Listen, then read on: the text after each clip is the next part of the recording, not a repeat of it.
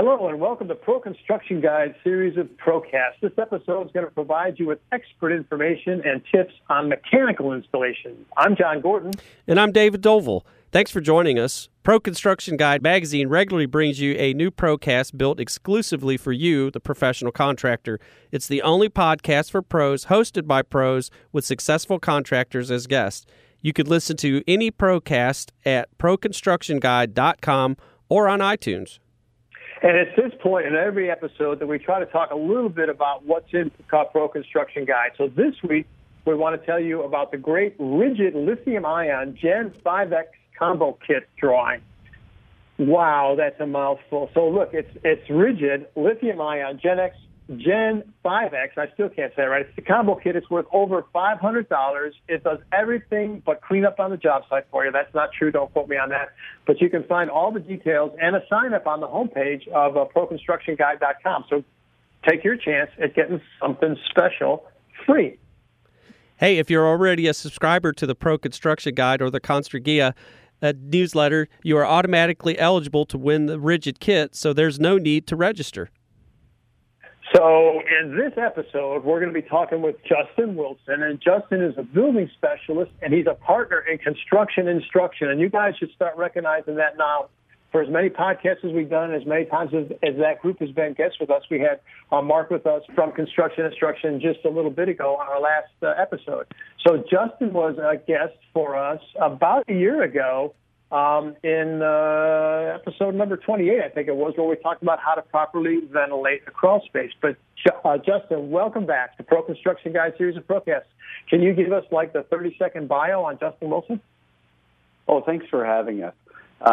I've been in the industry for about 23 years, and I'm one of the principal partners at Construction Instruction.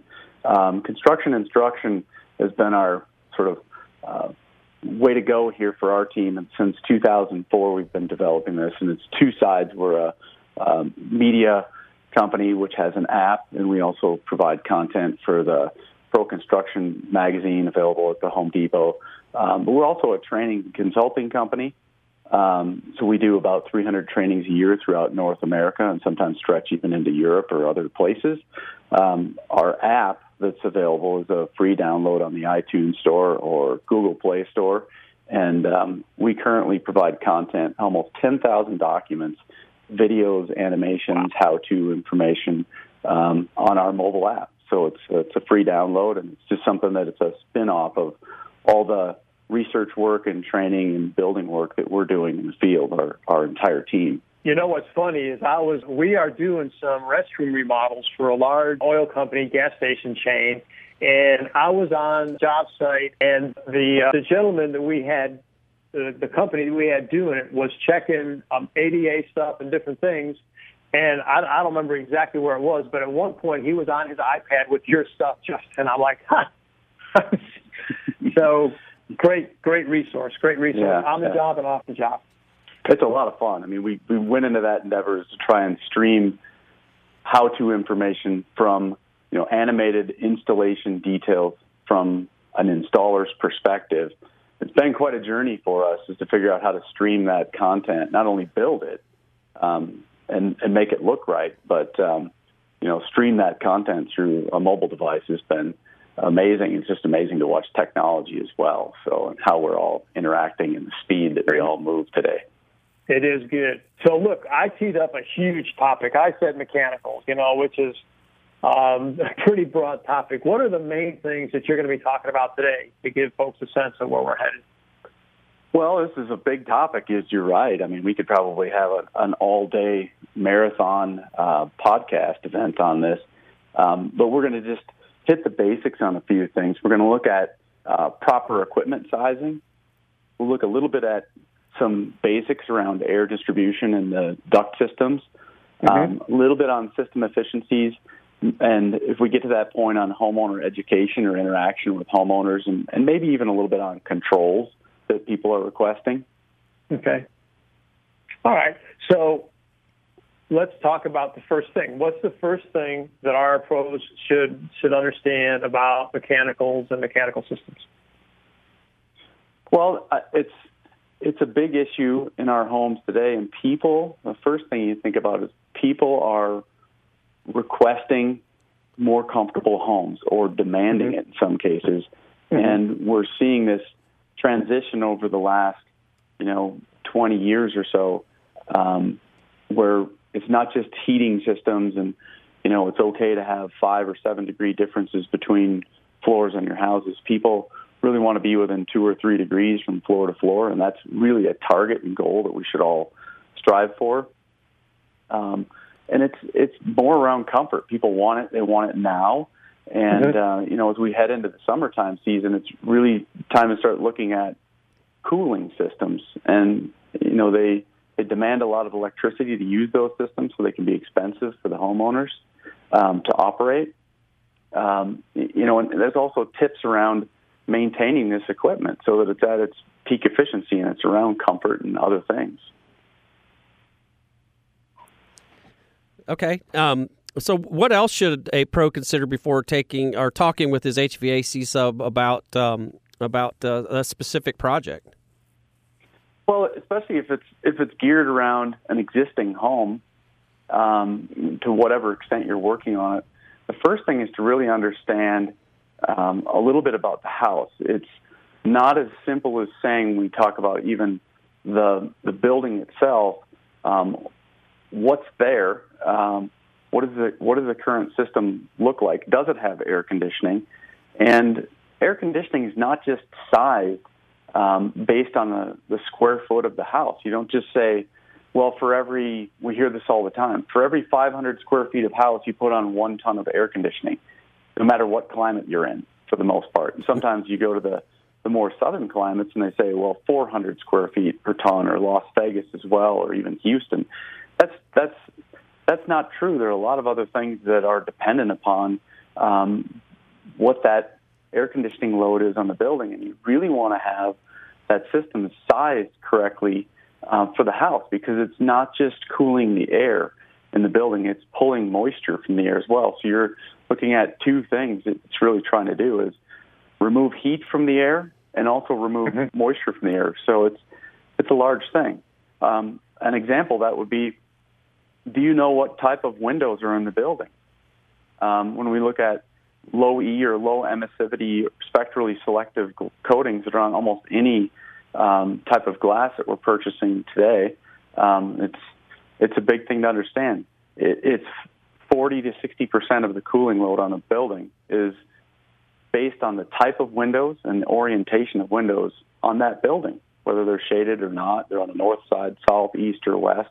All those have a really large impact on what's going on, as well as people using things like blinds, either on the exterior of the windows, on the interior of the windows. It's very important. Things like mechanical loads in the building, washers, dryers, dishwashers, big TVs, all these things generate heat in the building, and they also have an impact on the cooling load. So it's around a game of comfort as well. So we really need to talk to those homeowners and also have a pretty good understanding of the building. So we talked about the impact of windows and the load and calculating it, knowing that there's dehumidification that has to occur, as well as cooling in that arena. So let's go. That begs the question. The next question I wanted to ask was about sizing. So I think you've tackled, that just having a standard rule of thumb, so many square feet equals so many tons, is probably not good. And you talked about the dehumidification piece, but so what happens if you size incorrectly? Yeah, that's one of the most common things that we see. That's a comfort complaint as well, when they're oversized. And when we say, okay, bigger is better, it's not necessarily the case with cooling. What you really want, and especially the more humid the climate is, cooling is going to be a derivative of airflow and circulation throughout the building. And you want that fairly constant. And the longer that outdoor unit runs, so it's kind of a contradiction of what we've always thought. It's the analogy of almost like a car. We buy cars and we think it's real fashionable or cool when it's got 450 horsepower, when you rarely ever utilize that. Right. we really don't want that. We want the small 4-cylinder economy model when we talk about a house. We want it to run for a long time, and we want a lot of air to go across that, called the evaporator coil, or typically it's called an A coil. And that coil is cold, and when warm, moist air goes across it, we extract not just heat from the air, but we extract moisture. And so the longer that system has the ability to pull that air across there, we'll continue to pull moist air from the indoor environment. All right, let me try to stick with your analogy then, because you said it's like a car in high power. So if my goal is to go on a sightseeing expedition and take in all of the beautiful sights on my way from point A to point B, it's probably bad that I have, a 450 horsepower engine that can get me from point A to point B in 6 seconds. Much better to have a something that moves slower so I can take in all these beautiful sights. Did I follow your analogy correctly? Yeah, I'd say it's a bit of that. You want to be slow and steady at some point. Right. You want to move a lot of air, and you want it to run consistently. It's a whole different game in some ways than we kind of think of. Absolutely. So we've talked about the unit itself. Let's talk about what we deliver the air in the ducts.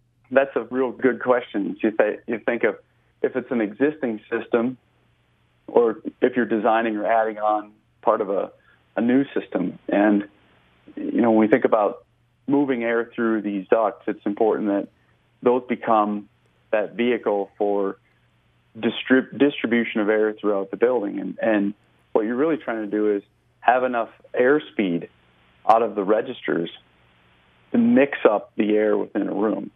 And so that takes not just volume of air, but it takes speed of air to do that. I kind of use the analogy of a blender, but the people in the room also don't need to notice it. And so there's kind of a balance point there a little bit as well, meaning I don't want to blow the drapes up to the ceiling, if I've got registers in the floor, or vice versa, from the ceiling down.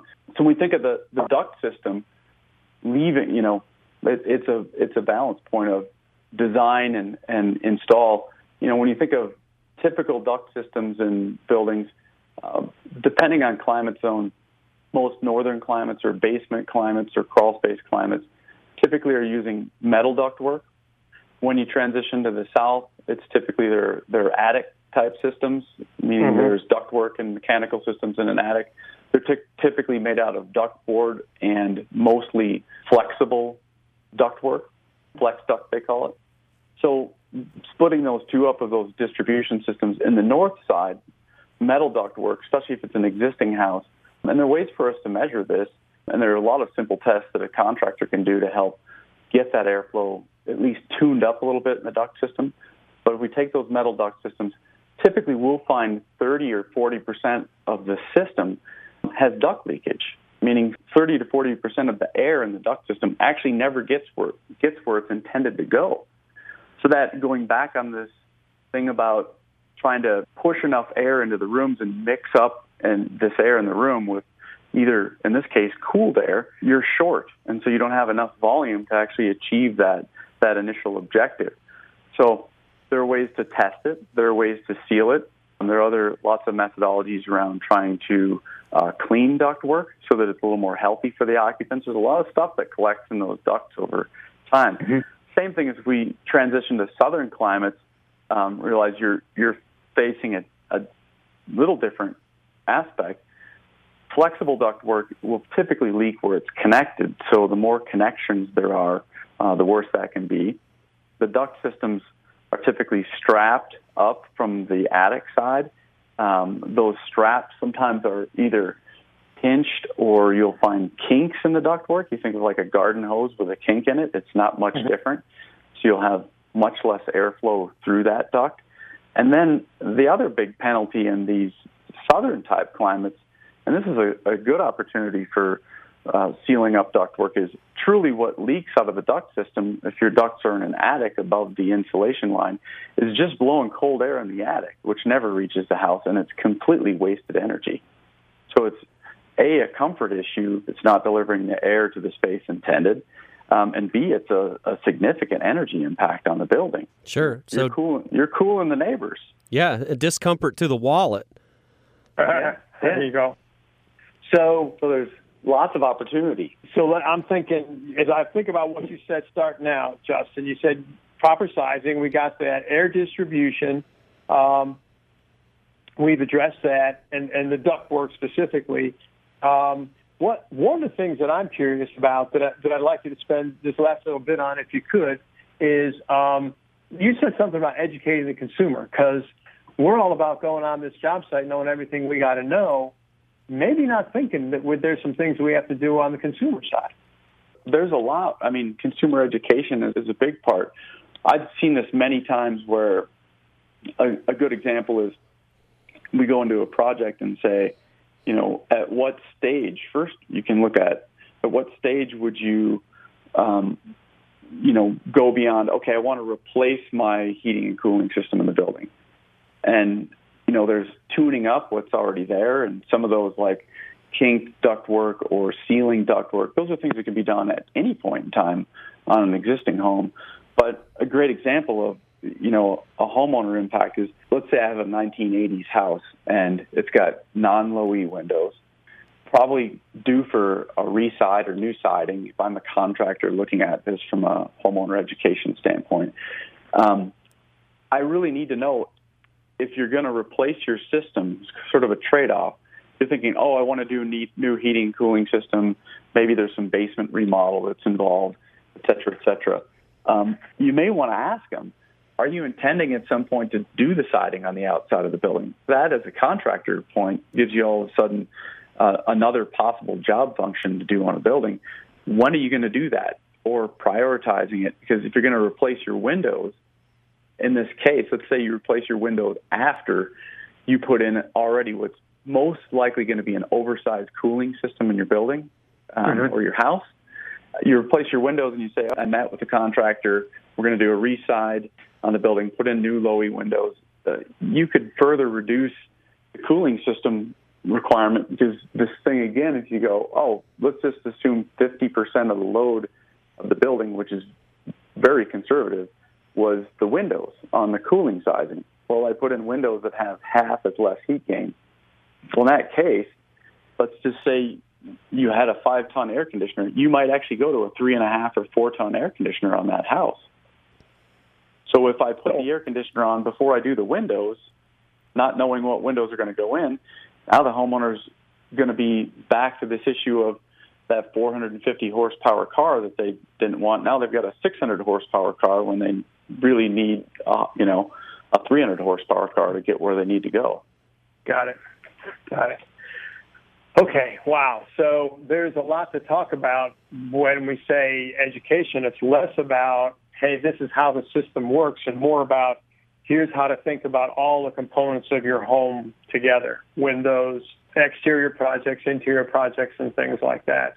That makes sense, David. I mean, I know you have to do that every single day when you start messing with the inside of people's houses. Yeah, absolutely. We just went through that with a house. It's exactly what Justin was talking about. We did the lower level of a home, 1,200 square feet down, 1,200 square feet up, but downstairs stripped to the studs, so new windows, new insulation, air sealed.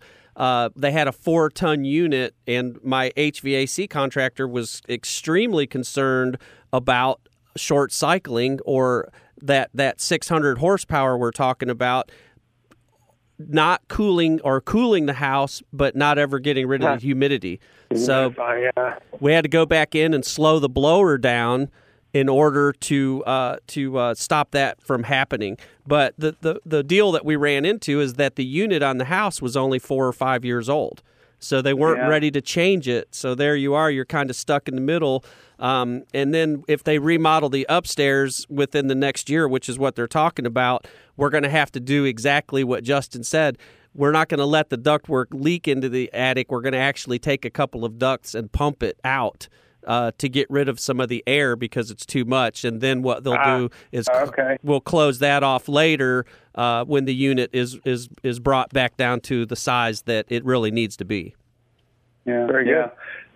Well, I mean, from a sizing perspective, when you look at the load on a building in that case, if a contractor can come to a house, rather than say it's 500 square feet per ton, there are numerous applications out there. There's even one that works on an iPad. It's quite brilliant. It takes about a tape measure, and you're at an existing house. It takes about 20 minutes to input the entire wall surface area, if there's foundation, whatever the foundation type is, the roof area, the windows and doors, and give you a climate-specific, zip code-specific load on that building, which is, and we know it's built in, 1990, whatever. It's got R13, reasonably installed insulation in the wall. You can verify attic insulation, take a pretty good guess at the air sealing and duct leakage. Contractors are all pretty good at that, and come up at least with a pretty close number. Mm-hmm. So, important stuff right there all the way through. So it's the analysis side of it, rather than guessing. Mm-hmm. It makes complete sense. So Justin, I try to do this as we pull everything together on all of our procasts. So we talked a lot about a lot of information here.